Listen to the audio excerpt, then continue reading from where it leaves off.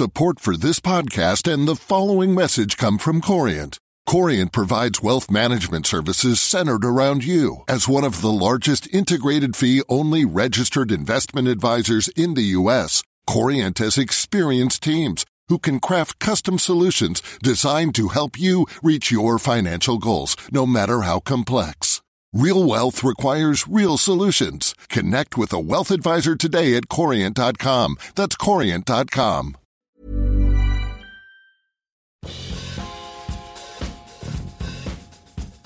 Hey everyone, welcome to Alpha Chat, the business and economics podcast of the Financial Times. I'm Cardiff Garcia.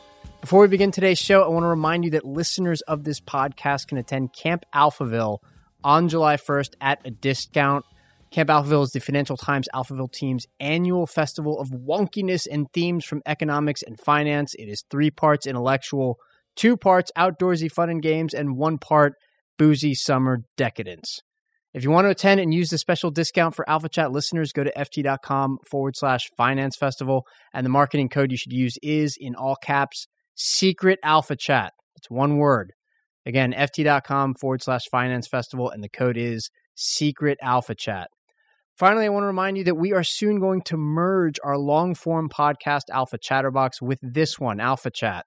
That's going to happen within a couple of weeks, and you'll notice in the archives, a lot of those older Alpha Chatterbox episodes will be in your feed. And that's all the housekeeping for this episode. Let's get on with today's show.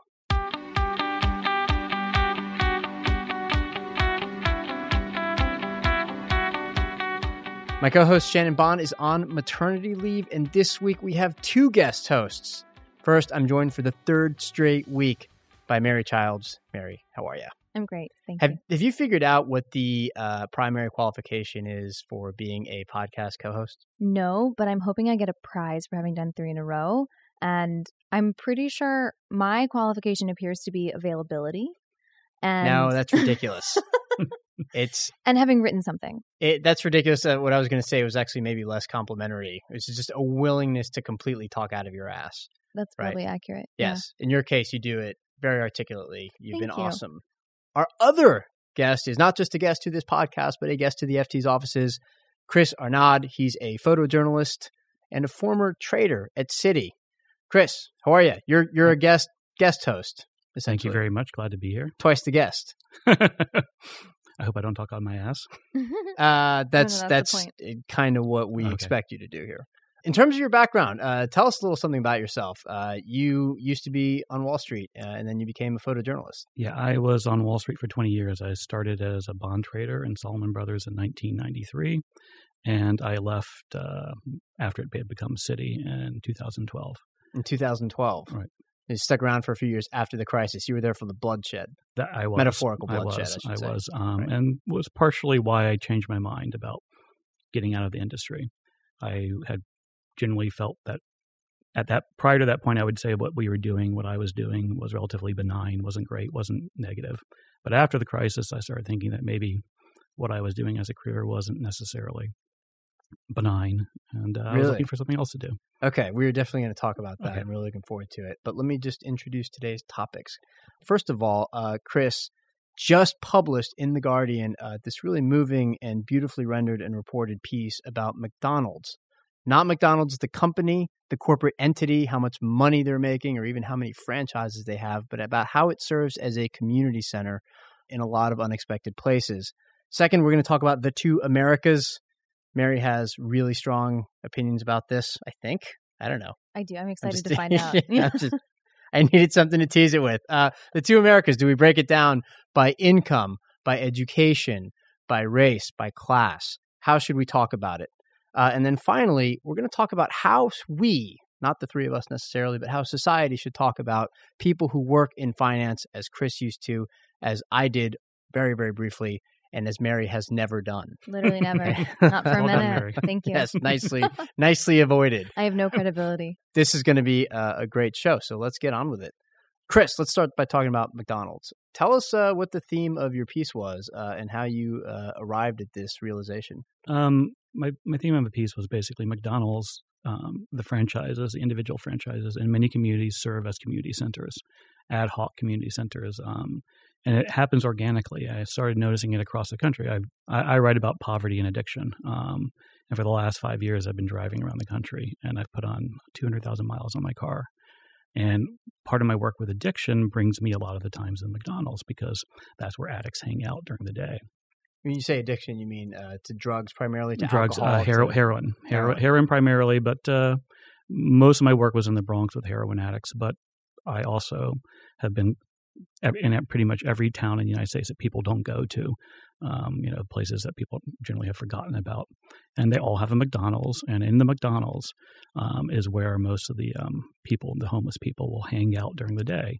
They do that because you can charge your phone there. They can do that because there's clean bathrooms. And they do that by and large because McDonald's leaves them alone and they have a safe space.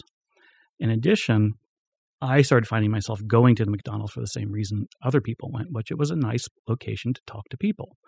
And so if I was spending time in Natchitoches, Louisiana, where I was just recently, it's a town of 110,000 people. It's in rural Louisiana, and it's 50% African-American, 50% white. It's poor. But like in every other McDonald's, in Natchitoches, at every morning, there is a group of individuals, maybe 10 to 30, who get together and have coffee and chat. And I saw this across the entire country. There are these old men clubs, they call them.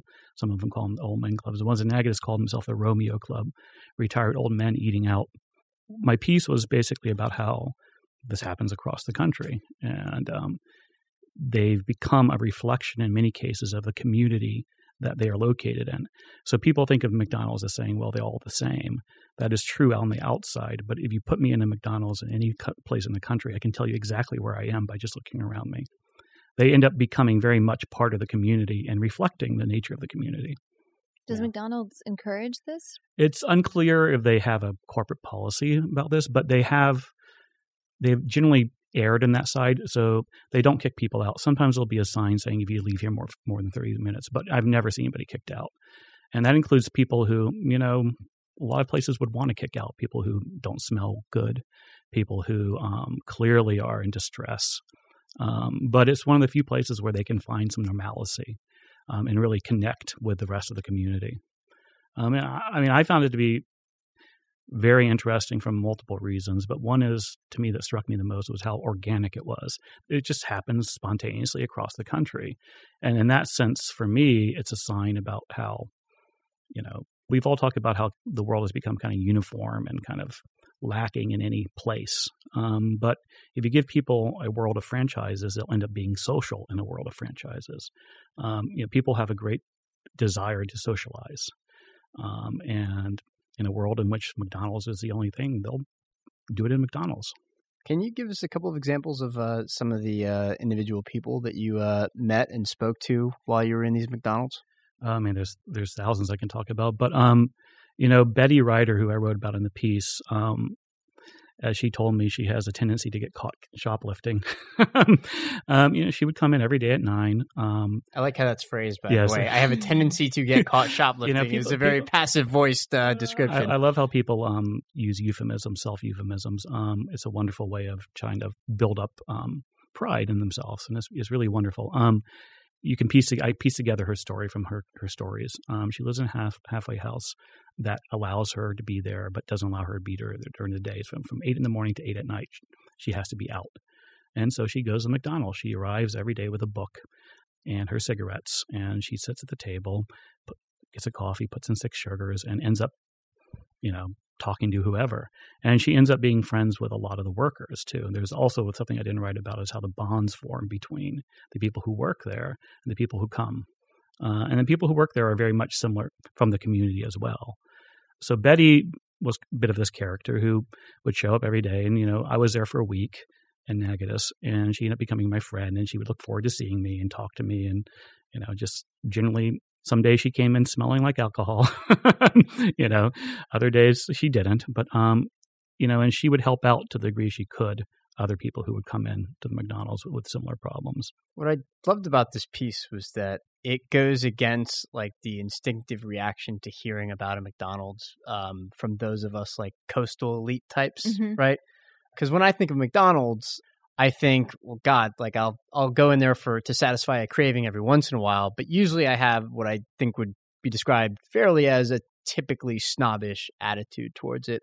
And I loved how revealing this was about how, well, actually McDonald's plays a much different role outside of these big cities. Well, within the cities as well. If you go into where I really started noticing it was in the Bronx, where outside of Manhattan, then. Outside of Manhattan and San Francisco. Well, I mean, where in general it really is.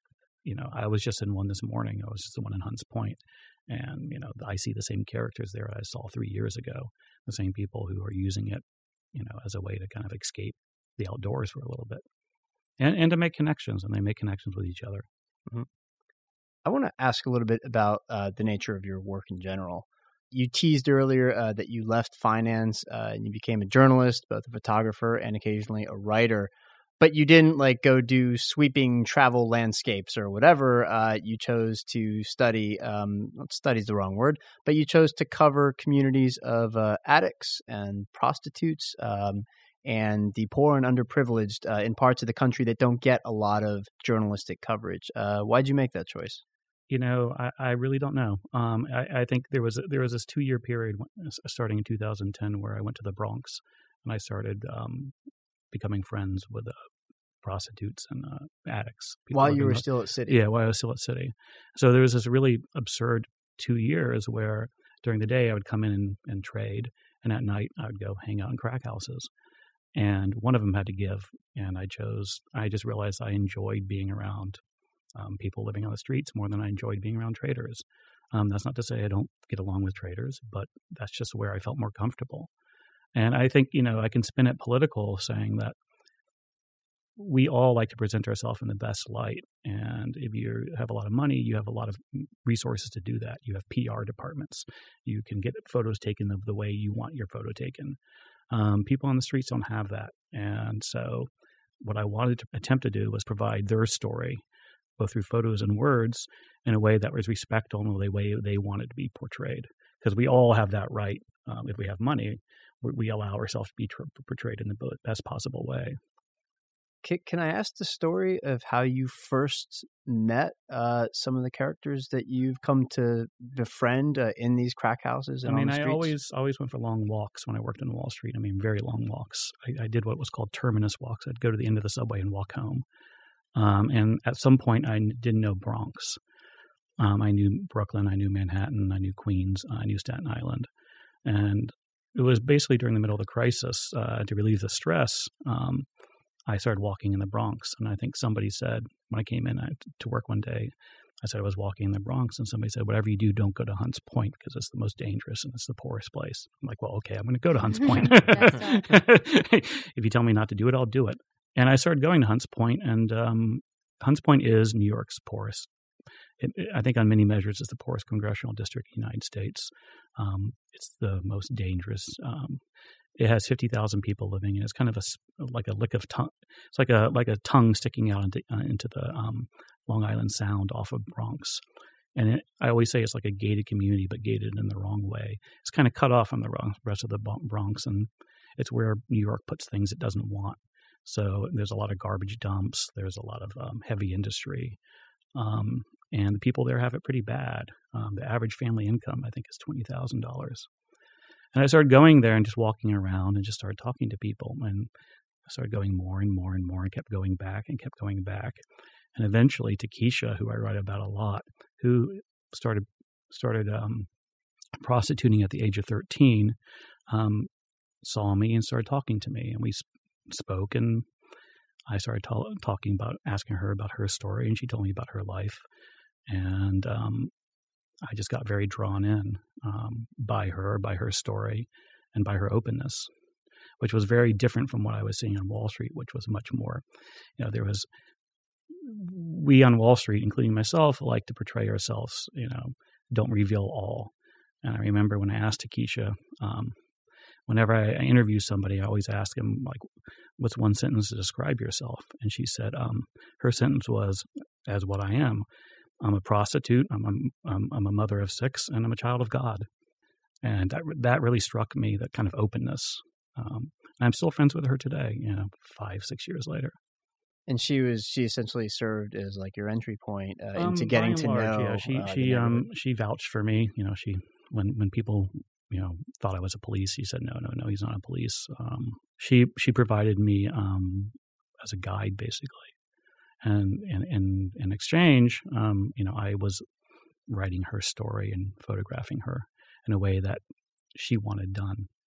One last question about the McDonald's piece. I guess I'm wondering if you think that McDonald's ended up being a de facto community center in part because there is a shortage of places where people can congregate organically. If it's essentially not just because of the cheaper coffee and the cheap food, but because actually there is an absence of necessary places for people to get together.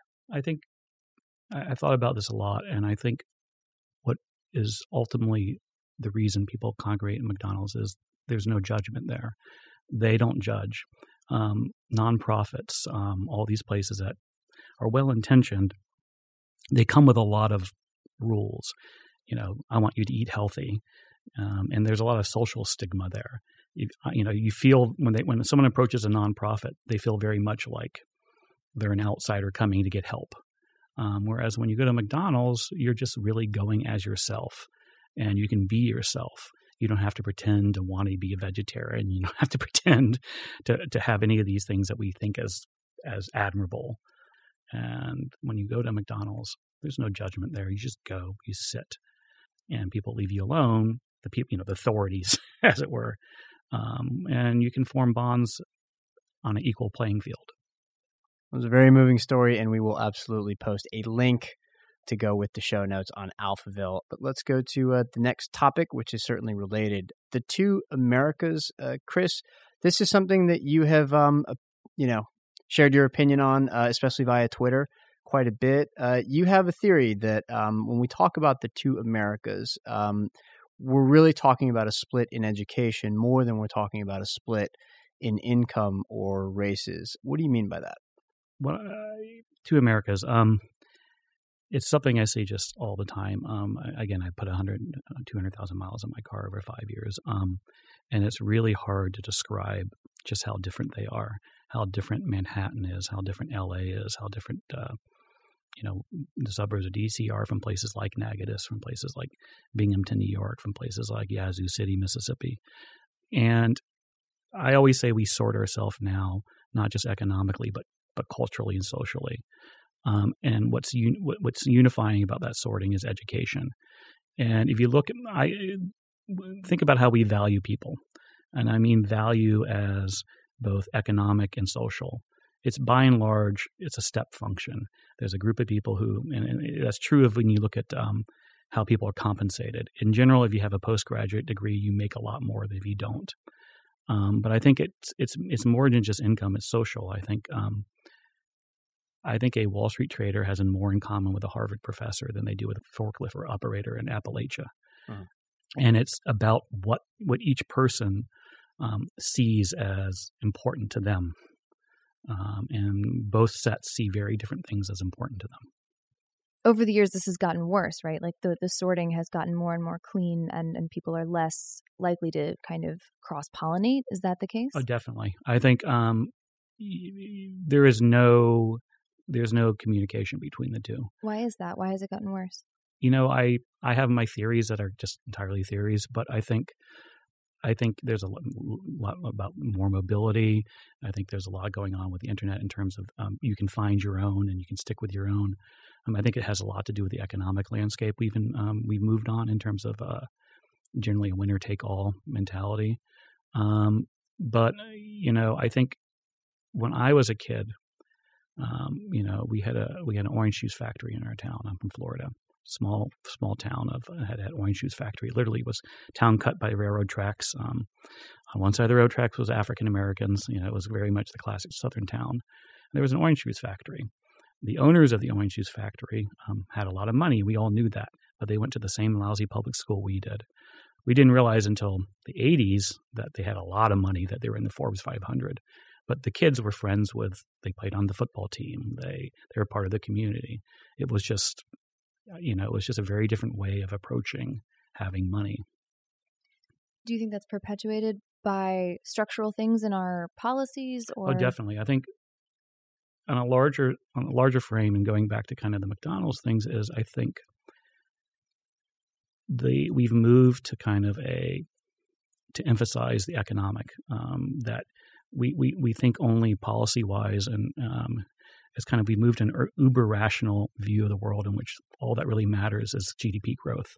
And anything that maximizes GDP growth means it's good.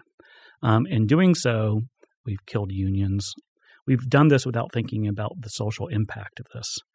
And a lot of that plays into some of the issues today, like immigration and free trade, which, again, are positive from a GDP standpoint, but may not be positive from a social standpoint. And so you have what you've created are these communities that, as we've moved to a world in which we value only the economic, and both parties do that, we've devalued the social. And a lot of people find value through the social. So we've devalued the importance of church. We've devalued the importance of family. We devalue the importance of sports. All these things that used to give people meaning. People used to find meaning through unions, and they don't anymore. And so what's happened is you've created these communities that it's been a 1-2 punch. The income inequality, so they haven't gained economically from this because you've left 90% of the people behind of stagnant wages. But more than just stagnant wages, they're also insecure economically. The certainty of a job just isn't there. It's come with a lot of economic anxiety. So they're more economically anxious. And socially, they've been devalued. What used to give them meaning, we as a culture, as a society, value less. We value religion less. One of the shocking things to me when I came to New York City was how I grew up pretty liberal. I got to New York City and I met people who were pretty liberal who had a complete utter distaste for religion, and that kind of shocked me. As they kind of categorizing these people who were my friends, who I grew up with, who may not agree with me politically, but were certainly not cartoon characters like I saw them treated as. So I think you've had these communities that have been just entirely left behind. One kind of simple way to think about this is that if the three of us were to take different jobs, lower paying jobs than the ones we have now, if we were to become bartenders or waiters because that was appealing to us for some reason, or if we went to go work for a nonprofit that just paid a lot less, we would still have more in common with like lawyers and bankers and people like that than we would with a high school grad who went straight from school to go work for like the frackers in North Dakota, even though we would be making less money than the high school grad, right? Our support network, our families, our friends, the people we spend time with, they would all still more or less resemble us, right? I want to introduce some facts into this, right? Which I know sounds super boring, right? Because it's such an intriguing conversation. So I'm just going to, it's going to take no time at all though. So here it is. This is from the St. Louis Fed. A quarter of all families in the U.S. have about 2/3 of the wealth. The remaining 3/4 of all families have the third of the wealth that's left. What do the richer families have in common? They tend to be white, have college degrees, they're older, they have higher incomes, and they make conservative financial choices, just to give you kind of a sense of how this breaks down. So there are various dimensions along which to consider this. I've always found it kind of hard to disentangle one from all the others, right? So if you look at education, age, race, these things I think are all interrelated. And I think there's also just a sort of natural and very powerful path dependence issue here too, right? Where like we still have, it's still hard for someone born to a family of college dropouts or high school dropouts to become a college or a post-college grad, right? The educational process has accelerated. And think about what it means to get an education. It means you have to play by all these rules. And I just took my daughter today to take the Regents exam.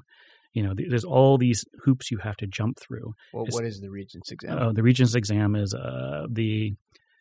you have to pass statewide tests to get out of high school. Okay. So you have, I think, 5 of them. She did her global history today. But she had to learn these facts that she'll probably never use in her life. But it's as much about saying, hey, she knows how to do this process. It's about learning a process. It's about learning a culture. It's saying, okay, I'm going to play the game that they want me to play. And that's what means getting education these days. It's basically the way we sort. So when I was at a bank, Citibank, we only hired people from the top schools. And we only did that because we were basically lazy. We let them do the sorting. Right. We wouldn't go out and try to find the really kid who's self-made, who's too much work. It's too much work. And so if you're not playing that game, by 10th grade, you're kind of left behind.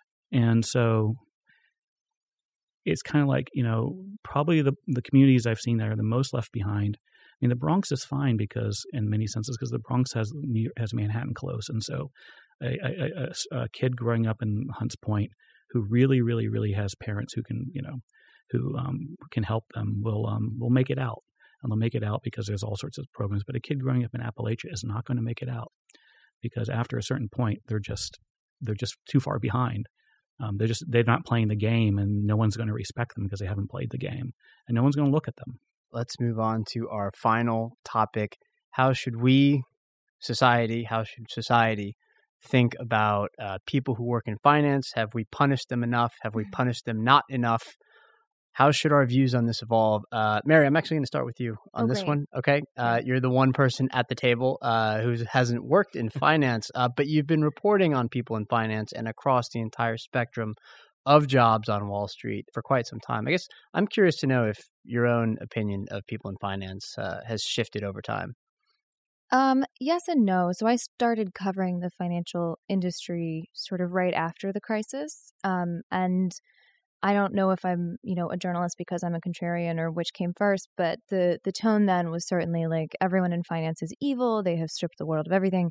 And so my initial tone, and also perhaps to survive and actually have people talk to me and do good work, I always sort of have approached it with the idea that everybody's a human being. Probably they want to think of themselves as doing good, at least marginal good for their own small little nest. So, that's always been the way that I saw it. And there's certainly bad eggs, and there are bad structures, and there are bad processes, but that at the micro level, at least, everyone is probably not evil. I've definitely encountered some of those outliers in the years that I've been reporting on this, which has maybe shifted the average of my opinion a little bit. But by outliers, you mean in the bad direction, like in the bad jerks, direction, the arrogant schmoes. To be fair, I have certainly met amazing people who do great works and have, are stand-up people and, built themselves from nothing, et cetera. There are those, and there are those on the other side of that spectrum as well. So I don't know. I think that Chris, you raised an interesting point that we've overvalued the economic side of things and overemphasized that. And I think that is certainly reflected in a lot of the priority sets for people. And that lends itself to an additional tone-deaf kind of approach when people attempt to interface with the broader world. There's, within Wall Street, your demonstration of value is your value, right? So that's what you put forward. And then when you sort of try to reach out beyond that world, that falls on very deaf ears because the world feels cheated and tricked and, what have you done to us? And you caused this great crisis. So I think that it would be great if that kind of priority set could shift a little bit and people mellow out. I mean, we live in Manhattan, so I don't know that that's necessarily likely. Chris is probably chomping at the bit, but I have a quick follow-up for you, Mary. Yes. Have you noticed an increase in humility at all from people on Wall Street? Or is that just way too, aggregate everything, macro a question to be able to succinctly summarize? Okay, so it is a little bit too macro, but to break it down a little, I feel like bankers are a little bit more humble, in part because their job got less fun, and in part because they took such a beating in the public eye. So it's, they're like, okay, yeah, sorry. And that, again, is that's a very fat brush to paint people with. But I think that is sort of what the hedge fund industry is now struggling with, because you have some high-flying people who have extracted a whole lot of wealth, and there seems to be a mismatch in what they've generated. That I think they're sort of having that moment now. Okay. Yeah, I find it kind of hard to discuss this issue with the nuance that I do think it deserves, because I like your point about not demonizing individuals, right? At the same time, there was rampant arrogance in some parts of Wall Street leading up to the crisis, and some resilient arrogance even afterwards, right? Yeah. Chris, I want to go to you now. Describe, first of all, what it is that you did at Citi, and describe some of the attitudes that you saw leading up to the crisis and then afterwards. Well, I was a bond trader, primarily emerging market bonds at Salomon Brothers starting in 1993. Pretty much was a bond trader the entire time. In terms of attitude changes, it was a much smaller, humbler, less bouncy industry when I joined. Like the rabbit quote about Tigger. And partly that came from it was evolved from partnerships. Being a partnership meant your money was on the line. And so you might have been greedy, you might have been all those things they talk about Wall Street traders being, but ultimately you were self-regulated. If you blew up, you lost your money. And that created a great sense of self-policing. So as out of control as the culture might have been, it actually was in control. As the firms got larger and as the firms became effectively bureaucracies, it became a game. Public companies. Public companies, yeah. And as Glass-Steagall was, it became just anything goes. And also, there was no fiduciary responsibility to anybody. So traders went from trying to maximize the value of the firm because that was what they owned to trying to maximize the value of their own money solely, regardless of how it impacted the firm. So you had people arbing the firm, basically. You went from arbing the market, from trying to make money off of the market to absurd places where you're trying to basically game the internal politics to make money off the firm. And people didn't care. It reached mass conclusion where people just didn't care. They had no sense of balance. And, the crisis to me was, it was time to self-reflect because, like I said, I had come from academics. I had been a physicist prior to that. And I could always make the argument that what I was doing was no worse than physics because it was benign, at least, it was, in many ways, theoretical physics is a very selfish pursuit. You're not doing anything, you're not providing anybody anything. And that you're sounding really smart, but yeah, you're not. I mean, you're doing nothing. Come on, let's be honest. I mean, you haven't changed the world one iota.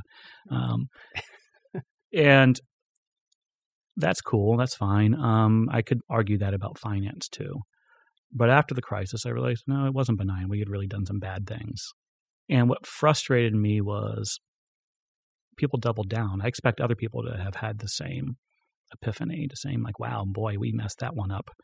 What should we do? No, it was actually the opposite. It was the government messed it up. So only a month after we were bailed out by the government, I'll never forget, I was hanging out with some acquaintances, I won't say who, on the trading floor. And we'd just been bailed out. We had just been bailed out. And Obama came on, President-elect, I think it was at that time, maybe not, came on to give a speech. And he gave some benign comments that were broadcast on the trading floor, on the TVs, about how bankers need to stop being fat cats, I think was the phrase he used sometimes, things like that. And all of a sudden, everybody around me just broke out in a polemic against Obama,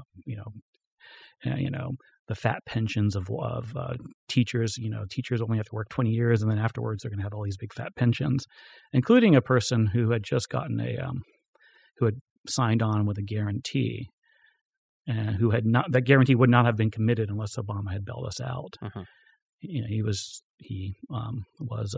railing against teachers' pensions, and a policeman only has to work 20 years, and then you should see what firemen have to do. That sort of.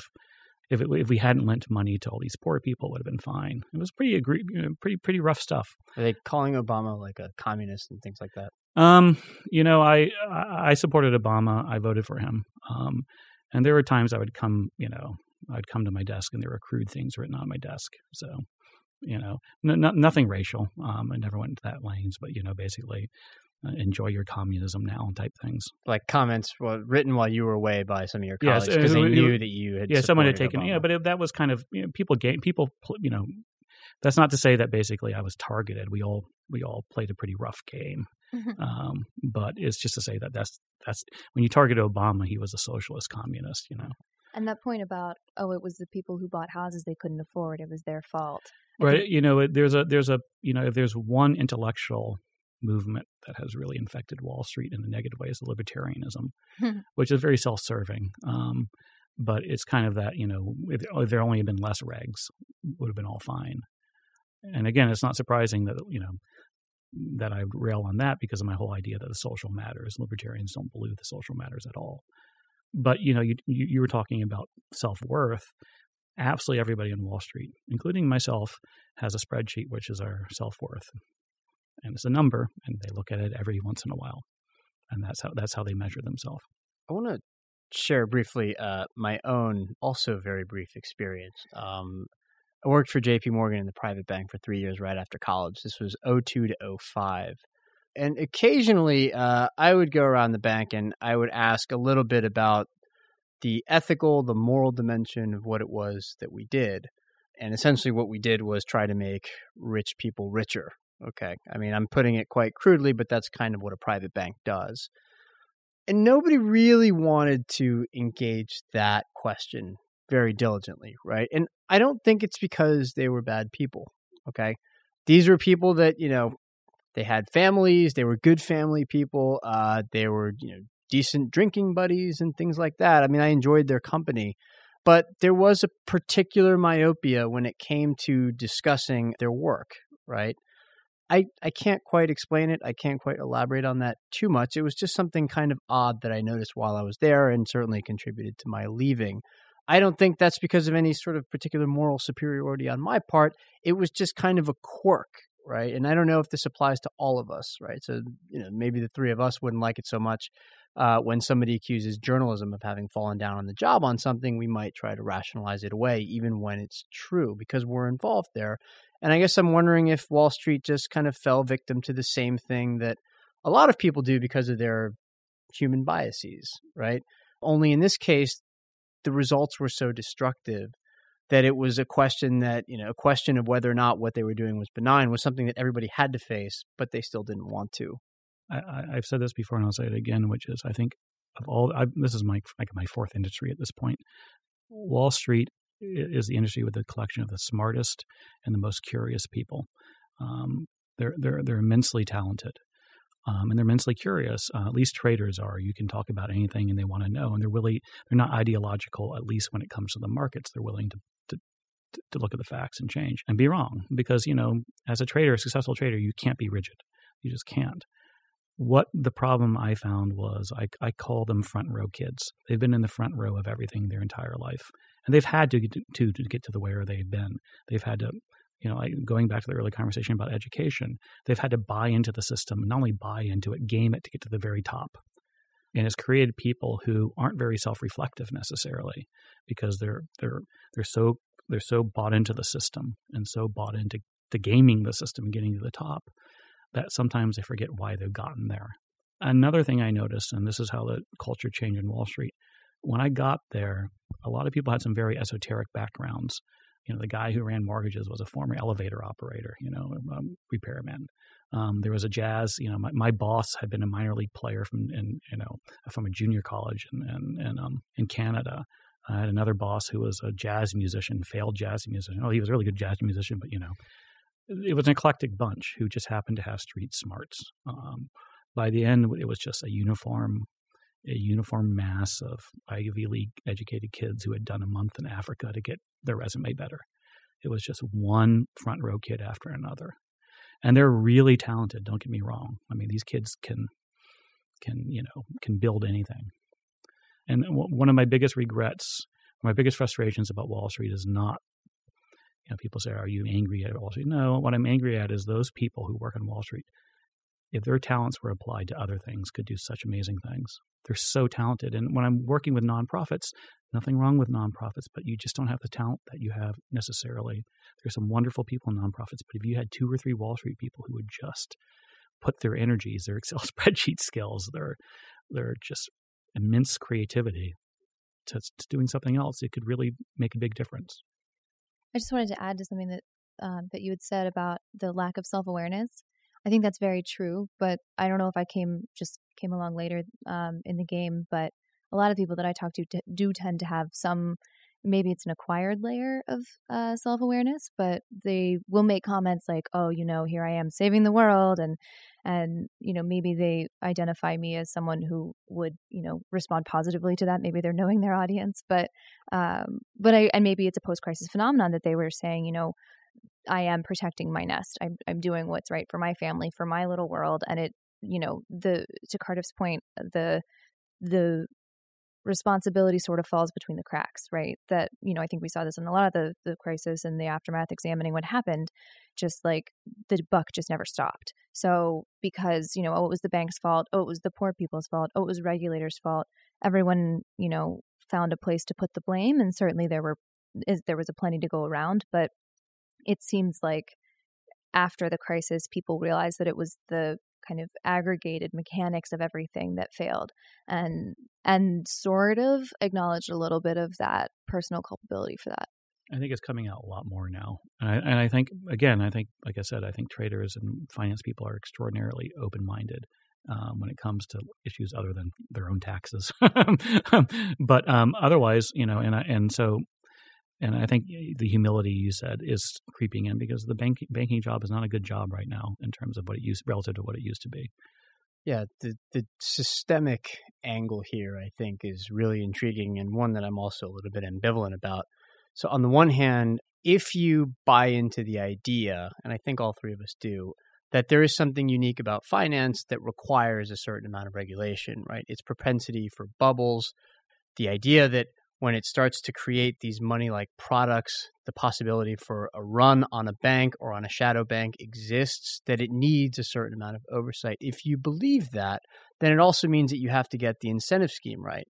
And if you do that right, then the rest of it should take care of itself. So obviously, the allure of Wall Street, in addition to a certain amount of gold-plated respectability, was always the money, right? In other words, it paid a lot. If you regulate it in such a way as to make it safer, you shrink the profits a little bit, then maybe you won't have the kind of destructive behavior. And you also won't attract the kind of people who would eventually engage in that kind of destructive behavior. On the other hand, right, you also, I think, want good people in finance.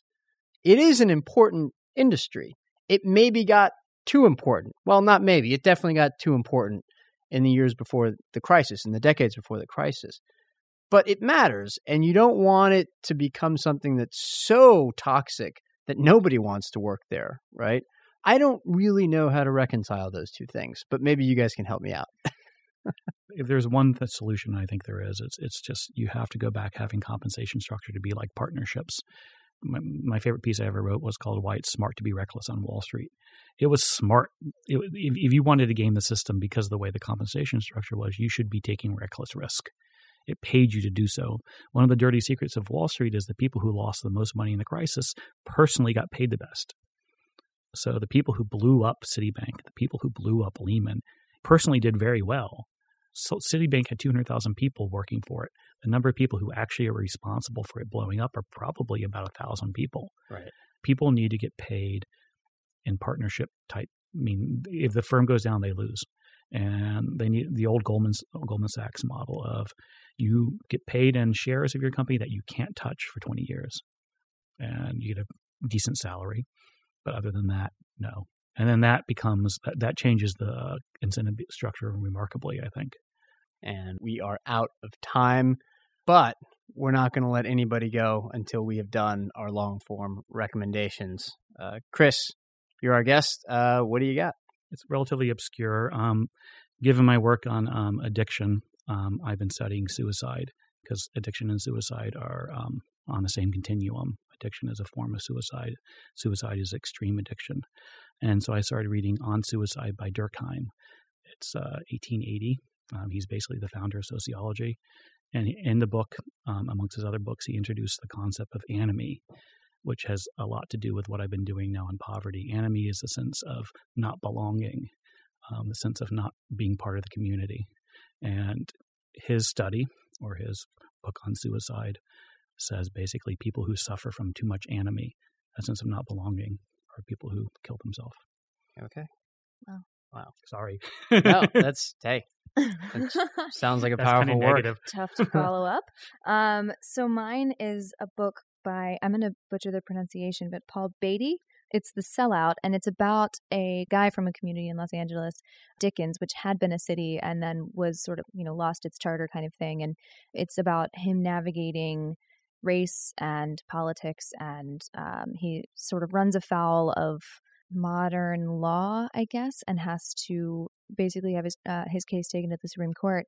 And it's just a really fascinating and hilariously written, just incredibly intelligent telling of this ridiculous tale. So excellent. And mine is the opening monologue by Dan Savage, the writer and podcast host. He's a relationship advice columnist, but his podcast, Savage Lovecast, is sort of a perennial recommendation of mine.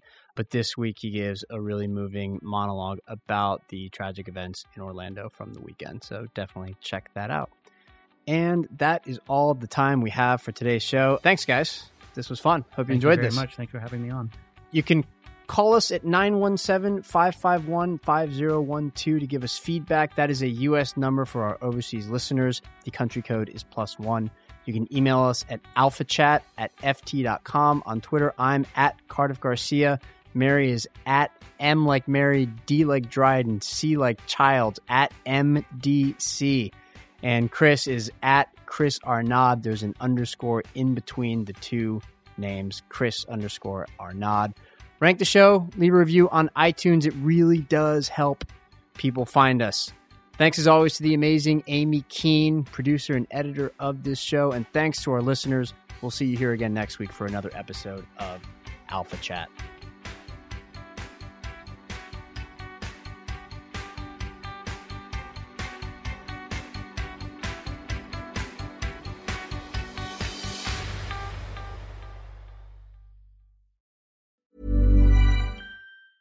Support for this podcast and the following message come from Corient. Corient provides wealth management services centered around you. As one of the largest integrated fee-only registered investment advisors in the U.S., Corient has experienced teams who can craft custom solutions designed to help you reach your financial goals, no matter how complex.